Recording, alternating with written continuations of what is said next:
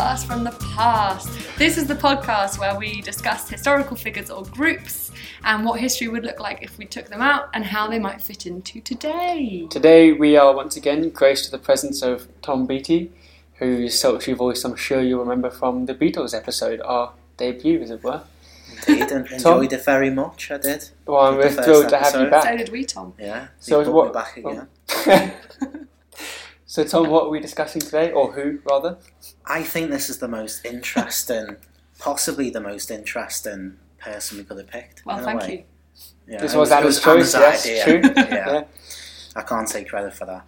But we've gone with Martin Luther for this week. Of course, we should maybe specify at this point not Martin Luther King, because that's Martin Luther King Jr. Different man. Different man altogether. Different fight. And about 600 years later.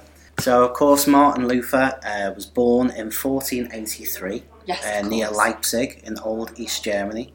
I think he's best known for his reforms or the Reformation that came after the bit that we're going to talk about later. He was somebody who tried to reform the way that ecclesiastical polity or the way that people practice religion, and in this case Christianity. So kind of take it away from educated people with people who had learnt Latin and kind of bring it to the masses in a way. But we're going to get into that a little bit more a bit later. Great. I think you're up first, aren't you? I am up to start, following on from Tom's lovely introduction. Martin Luther came from quite a wealthy family involved in business, and he was originally studying law. And during there was a really bad storm, and he basically promised that if he survived this storm, he would become a priest and commit himself to the faith, which he then did, and he joined the Augustinian monastery in Erfurt, where he was then noted for his piety and how strictly he stuck to the rules of religion. And even in a monastery when he was starting out his religious career, I guess you call it that. And then during a trip to Rome, the only time he went to Rome, he became disillusioned with the Catholic Church and felt it was, misbehaving, I suppose, and doing the wrong thing. And his big thing was justification, which is God's ability to remove sin and declare the ungodly righteous, which is kind of what God does. Yeah. And because of that, he then, he refuted all indulgences. And indulgences are those basically where you buy your way out of sin. This is the big sticking point with Martin Luther, This is the big one, This is his big thing. I think it's what he's most famous for. It's that 95 Theses which he supposedly nailed to the door of All Saints Church. Yeah. But so when did he... So, sorry, what was that? When did he do that? That was 1517 in Wittenberg, which was the city he was also a lecturer in. So he basically was just like, no, you can't buy your way out of sin or alleviate any of your punishment in hell. The Catholic Church is corrupt, which obviously now seems quite even more fitting than it did then. He was on to something. Yeah, he was ahead of his time. He wasn't the first person to do this. There was an Englishman whose name I forget, whose ideas preceded him. But perhaps also a later topic for another show. But going back quickly to what you said about the Reformation, he posted the 95 Theses to the Archbishop of Mainz, Albert Brandenburg, on the 31st of October 1517. Which is taken generally as a date of the start of the Reformation. Right. So there we go. Wow. So Luther believed that true inner and moral repentance was needed to save your souls, and indulgences just discouraged this because people were like, "Oh, I can pay, I don't know, X amount, and then I'll be saved." Yeah. And if you think about it, that's absolutely mad. That is so radical. Oh yeah, I mean, I think at the time to come out and say the Catholic Church is wrong. At the time, they are, arguably the most powerful body in the world. Pope Leo X, I think it was at the time. Nice. Well, any pope really. They had the power to do anything. That even the Holy Roman Emperors were kind of had to listen to the Church because it's the Church. And people were kind of killed for less, weren't they? But I guess in a way, he was kind of making a point about the practices rather than the religion itself. Yeah. I mean, that's a really important thing because he came up with ways that would bring the ways of practicing the religion to a lot more people. Definitely. Who could understand and process the information a lot better. Definitely. Well, it's interesting because to that end, he didn't just refute indulgences, but the complete way the Catholic Church operated. So he didn't think at all that you needed popes and priests to be the messengers of God. His belief was that anyone who was baptized was able to interpret the Bible, and they were able to be just as valid a messenger from God as the Pope. Which is a pretty big thing to come out in medieval Europe. It's say amazing. The Pope is a lying twat. putting the power, he's totally trying to wrestle the power out of the hands of a really specific group of few who are probably lauding their superiority over the rest of the nation. You look at you think about the Crusades, for example. Yeah. The Crusades, however many there were, they were all sort of religiously motivated, and in order to be, I forget the word, but valid, essentially they needed a consecration, that's not the right word, a blessing from the Pope to be a valid crusade, which just shows the power they had, because that was such a big part of global history. So he didn't stop there, but he also translated the Bible into German, which then meant it was massively disseminated across Europe, which is huge. For the average person to be able to read the Bible and make up their own ideas and not have to be told really changes this elitist image of Christianity. Am I right, Billy, in thinking that one of the big things that pushed him towards being pissed off about the whole indulgences thing is that the Pope had taken a lot of money from the indulgences that had been paid by ordinary people who'd committed sins and handed over money in order to be forgiven to pay for a massive basilica in Rome? I think it's St. Peter's Basilica, I think. But that was what sparked this whole thing, this sort of a growing disillusion, and that was the straw that broke the camel's back, I suppose. And eventually thought, this is ridiculous, this is enough, it's gone too far. I love God, and then he went on his merry way. But so he was excommunicated by the Pope, but he then burned the excommunication bill in public as a sort of act of defiance, which is pretty badass for a medieval priest. But how was he not executed? Because everyone used to just be executed. This is the interesting. So at the Diet of Worms, where he went and pled his case, judging was the Holy Roman Emperor Charles V. But Martin Luther was under the protection of the Elector of Saxony, I think it's called Frederick the Wise. So he protected him and said, no, I'm not going to let this happen to him. But I think he definitely would have been otherwise, because you can imagine that many people who were devoutly Christian would have thought, I'm serving God by killing him. Well, he will have been a heretic. Exactly, this is exactly what he was. But it's interesting to think about his, because his actions obviously started the Reformation, but then also set off loads of rebellions across Europe, which he, funnily enough, disputed and said they're not valid, which is kind of odd. But I think it was because the only thing he wanted was religious reform. That's all he wanted. He didn't want, class reform. It was just religion. Yeah, he was just kind of focused on one thing, on the big house.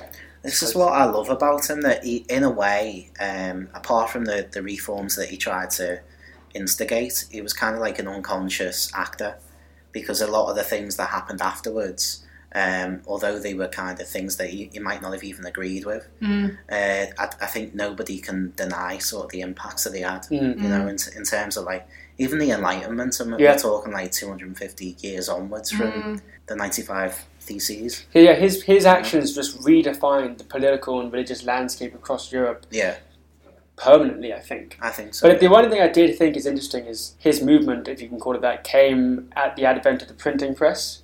So how much, I suppose perhaps a later stage of discussion, but that's an interesting thing to think about, is if he hadn't had the printing press, if he'd been 10 years before, what would he really have been? Definitely. That guy? I don't know. Absolutely. I mean, this is something I was going to bring up in my little section. Let's hop over to you, I think. It's about time. What a neat little segue that was. So I was going to talk about what you already kind of touched on, Billy. Thank you for that, by the way. Very, very interesting. My pleasure. It was a lot of fun to research. I wanted to talk about kind of from within Germany itself, the impact that he had on the German language and the development and the solidification of the German language almost. I do.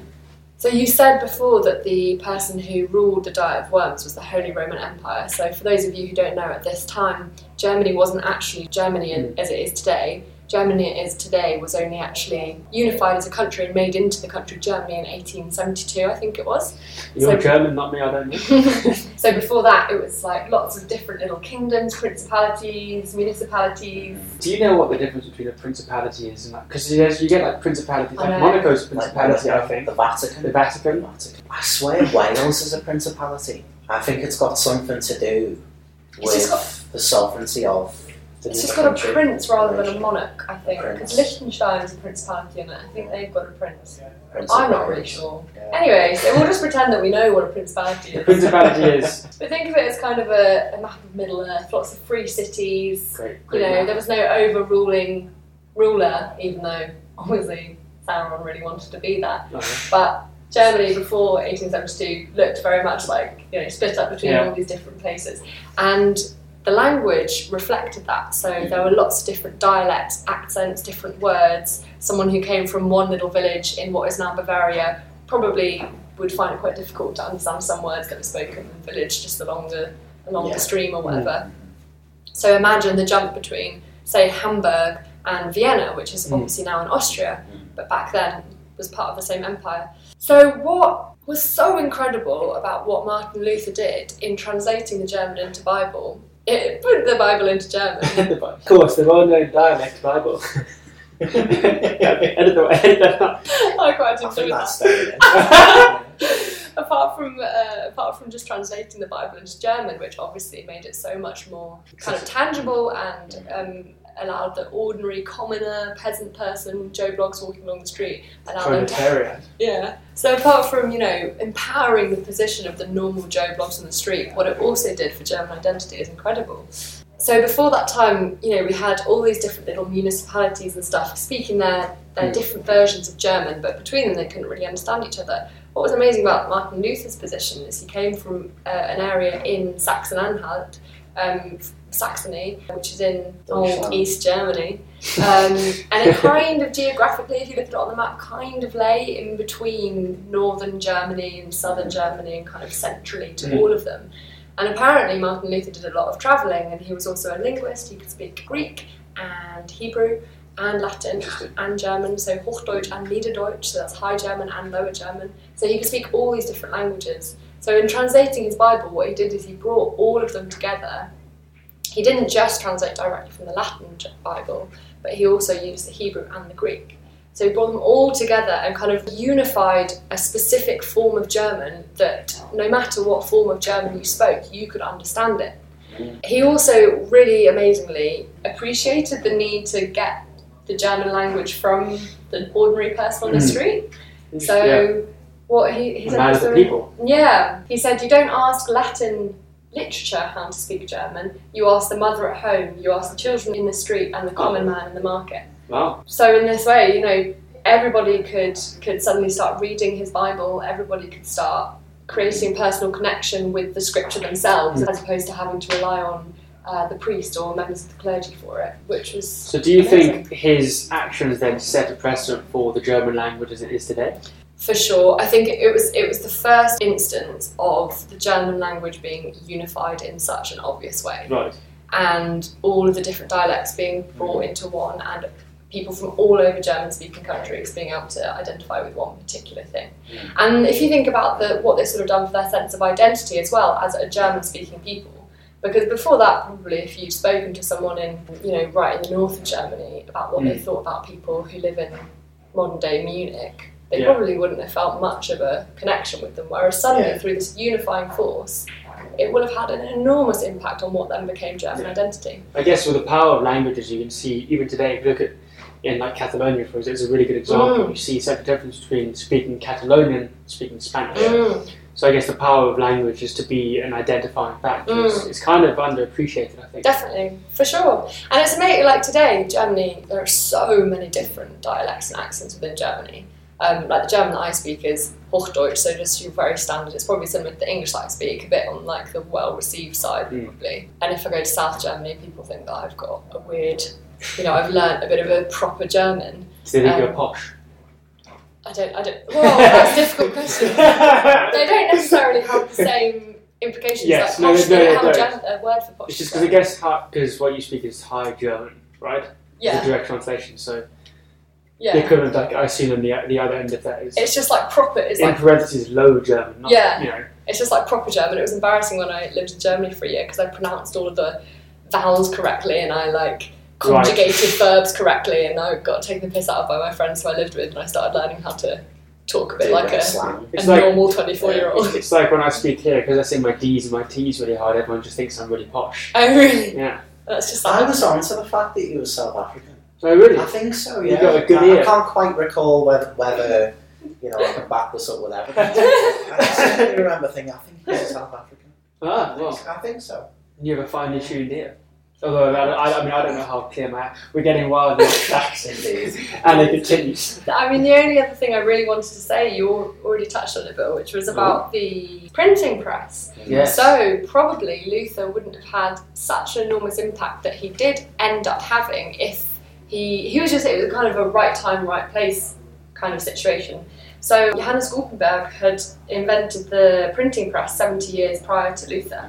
And this was the first time that people could actually pump out publications in a slightly mass production way instead of having to write it out painstakingly by hand. In shorthand.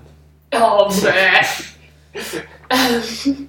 so firstly because of this, Luther's Bible was able to be printed so much more quickly, and also because of the printing press, there was a rising demand for German-speaking publications, or German-language publications, sorry. So in his lifetime, he sold 500,000 copies of his Bible, the Lutheran Bible, was sold.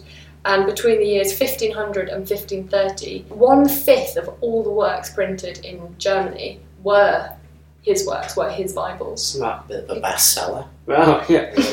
You topped the charts. He did. Which is, just amazing. So it's kind of mad to think if Gutenberg hadn't done that, whether it would have taken a long time for his impact to kick in. Yeah. Could have delayed the Reformation and changed the face of history as we know. Indeed. Yeah. Well, Anna, thank you for your exceptionally insightful view of the German language and culture. And it's very interesting actually still how much he's celebrated so much in Germany today. So the Reformationstag, Reformation Day is still celebrated in those different states. Wittenberg, which is where he nailed the theses, its official name in Germany is Lutherstadt Wittenberg, which means Luther City. I hope there was a city named after me one day. I know. If you do that, I think you Breakberg. Breakstadt. God, that sounds very Soviet. It's going to be in Germany. Oh, that's why I was going with Stat. East Germany. It's probably similar to. German. It's not. Where was Shakespeare born? Stratford. That's not got Shakespeare in it, has it? For a second, I thought it might have. So we want to have a little bit of Shakespeare. Thomas, our beautiful guest, on to you. So what did you find most interesting about Luther, and what have you decided to focus on, Tom? In a way, it's not about Luther. It's more so about the impact and the effect he had over the span of maybe, we're talking 200, 300 years. So that's okay. I think it's about, if you take these kind of significant actors out of history, we can then envisage kind of how different life would be. And I think if you was to take Luther out of history, certainly the democratisation of, we talked there about like the Lutheran Bible, bringing those people together in terms of a language. But I think that the main thing that it brought together was ideas. Yeah.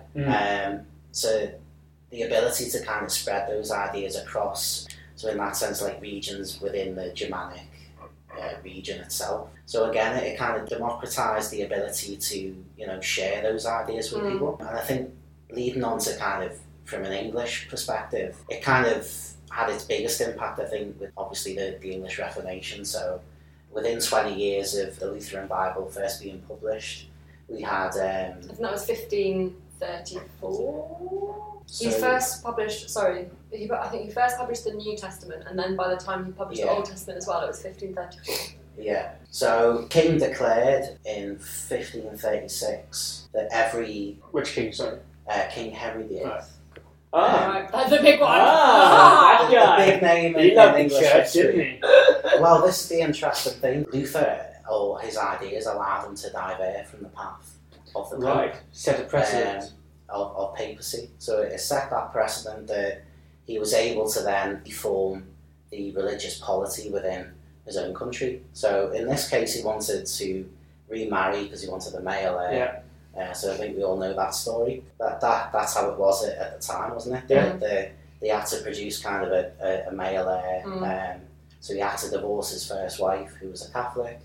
The only way he could do that, of course, was to basically reform the religion of the country. Yeah. So he's clutching at straws, and the big thing that gives him that opportunity is Luther. Yeah. But these new ideas, that within a generation of those ideas being created in a way or formulated, you've then got a nation within Europe who basically go down that path.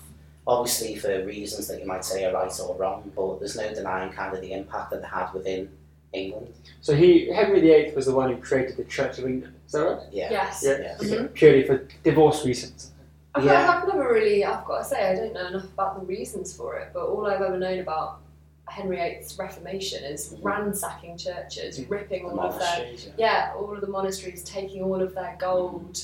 Beheading people. Yeah. Wives. Yeah. Indeed. Can you name all of his wives? How many did he have? 6? 6 wives, yeah. I think I can only name Anne. Catherine of Aragon. Yeah. Anne Boleyn. Jane Seymour. Yeah. There was another Catherine, wasn't there? Catherine Howard. Anne of Cleves. Yeah. Catherine Parr. Wow. Wait, 3 Catherines. Tom, you put me to shame. Well, one was with a K, and I think the other with a C. That's not a real Catherine. But I'm sure they won't get me on that, listeners. I'll allow it. Yeah. Sorry, continue. So basically, but what happened after Henry's death is interesting as well. So it allowed for the establishment of kind of a middle way, if you like. So between Calvinism, which came out of Protestantism, Lutheranism, and then Catholicism. So kind of the middle way between Mary I, who was Henry VIII's daughter, who was a fervent Catholic because of the way he treated his mother, her mother. So then you had kind of Bloody Mary, who, executed Protestants within her 5-year reign. And then obviously 1,000 years, 100 years after that, roughly, you've then got Charles II. And his whole reign was, this is the only thing I remember from my A-level, was rife with Catholic versus Protestant tensions, and that's, that eventually led to him being beheaded, and then the Republic, and then us being declared a republic for a random few years, and Oliver Cromwell deleting Christmas. Well, this is one of the most interesting things, in my opinion, with Martin Luther and kind of the impact that he had. You had basically 300 years of war that came out of the ideas that he had. And this is where it goes back to me saying he was kind of an unconscious actor in these things. So, of course, he was kind of anti-Catholic in his own life. But then you have kind of the adaptations of his own thoughts, in a way, his own theses that came out of, what he come up with. So basically, within this country, things were very split, as you got at there, because of basically the Tudor dynasty that went from Henry VIII onwards in terms of the Reformation. So he swung from Catholicism back to Protestantism within, the same dynasty. Yeah. And I think the big one with this that I was going to lead on to was within this, certain groups of people felt very ostracised by that. As religion tends to do. Yeah, and what we got from that was the Pilgrim Fathers, of course, who travelled over to America to flee from the ostracisation and persecution that they felt. You've spun a lovely little web there, Tom. Yeah. A lovely little thread, that's fantastic. So do you think, and this is a big fat question, but do you think America is being founded as this kind of, or being based on this idea of we are religiously free and we are free for all people of all ideas? Do you think that wouldn't have happened, and America, how it is seen today, would perhaps be different if that? I think it was founded on those cornerstones, if you like, those principles, and obviously we have the principles of Thomas Jefferson. Yeah. All men are created free and equal. Yeah. Does that make Luther the original founding father? The founding grandfather of the United States? But him and the one that I wonder how many Americans have actually heard of Martin Luther. Not king. I don't know. Yeah, it is an interesting... Let's do a poll. Follow us on Twitter, guys, at BFTP Pod. I think he went over on the Mayflower and gave them a piece of his mind. That's my theory. Oh, yeah. Completely out of context with history there. But in a way, I think that is the big impact that Martin Luther had. And like I say, I think he was an unconscious actor in this, so I can't give him full credit. Yeah. But basically, we get the Enlightenment out of that. Yeah. So out of the Revolution in 1776, we then get over in Europe in 1789, we get the French Revolution, of course. Well, yeah. Then we get Thomas Paine 2 years after that, who spoke of the rights of man. So we're getting human rights out of that now. And so then we're even talking about kind of the Enlightenment and the principles of that. Human rights that we have today. So I basically think that in a roundabout way, unbeknownst to him as an unconscious actor, he was basically the founding father, to use the phrase from before, of the modern Enlightenment. Well, dare I say we have Tom's thoughts on what would happen if Martin Luther didn't exist, or an idea of what it would look like. But Anna, Penny, for your thoughts? Oh God, if Martin Luther, obviously the split in the church wouldn't have happened. Yeah. The thing about it is, when I was reading research for the German language section, people had tried to translate the Bible into German before, but they'd only managed to do it in a specific kind of German, so either into Hochdeutsch or into Niederdeutsch. So it still only appealed to a certain section of society at that time. And I don't know, just because of the person that he was and because he was such a skilled linguist, I don't know that someone would have managed to translate it the same way that he did and reach such an enormous audience. And even if they had, perhaps earlier they wouldn't have benefited from Gutenberg's press. Perhaps later, maybe the timing wouldn't have been right still for the demand of German publications. So I don't think it would have had the reach within the German and then the French and then the English and then the Italian population that it did at the time that Luther did it and in the way that he did it. I also think you need to think, was he successful because of his, not just his translation publication, but what he was trying to do to the church? For sure. They kind of worked in synchronicity to make him the figure he was. I guess he was kind of not right place. One of his rings has gone. I lost my one ring. What? There's movies about that. There's movies about that. I don't know what it's called. Something with a hobbit. I don't know. No, but I think he was kind of right place, right time. It had to be him in that moment, like most people in history. I think this is what I love about the concept of this show. You flatter us every time. You put down the quote, by the way, that goes out with this. But this is what I love about it. I noticed that a lot of people say, "Oh, but someone would have come along and done the same thing." This is the really interesting thing about alternative history. You can't really say for certain that someone would have come along. Exactly. And also kind of the things that it led on to, you certainly can't say that would have happened without, in this case, Martin Luther. So, my favourite little question, going to pluck ugly little Martin Luther, because we can't pretend he was good looking. He looked a bit like a toad, I think. Going to pluck him up, and we're going to take him out of 15, 30s, whenever. Bring him back to life. Get rid of his mouth. Get rid of this. So yeah, here he is. And then introduce him to 2019. What do we think? Firstly, he was anti-Semitic. Yes, it's because religion now is less powerful than it was then, and he was so radical. I don't think religion now is in a place where it's powerful enough for those reforms to take place, because it's so set in its ways, and it's not what people think about as needing to change really anymore. He would have made some national newspapers, but I don't think he would have been globally heralded as the saviour of Christendom. No. Or not that he was then, but I think he wouldn't have had near the impact he had then. I mean, his whole thing, wasn't it? The position of the individual and power for the individual. So he probably would have had a field day, how we are at the moment, where we're so individual focused and the individual can do anything, set up your own business. He would have loved capitalism. Yeah. He would have been a biggest cat. Oh, I would have hated him. I would have hated him. Let me tell you. But in all seriousness, I do think that basically he's one of those very few people in history where if you plonked him out of the history that he came from, it kind of boggles the mind in a way, because he's so influential in the basic principles of how we live, particularly in the Western world or the way we live our lives. It's so instrumental, the things that he instigated in a way that I don't even think we think about it. I think that's the most interesting thing about him. I would highly recommend a visit to Wittenberg. I went 2 or 3 years ago with my mum for the 500th Reformationsjahr, the 500th anniversary of the Reformation. And they turned the whole village basically was made into a museum, and it was cool. Absolutely brilliant. I've got to go to that. Honestly, Tom, you'd love it. Next year, Tom, me and you. Let's do it. Yeah. Honestly, it's a fab day out. I think on that note, a suggestion of a holiday. Thank you very much, Tom, for joining us today. You've been a lovely guest, as always. Yeah.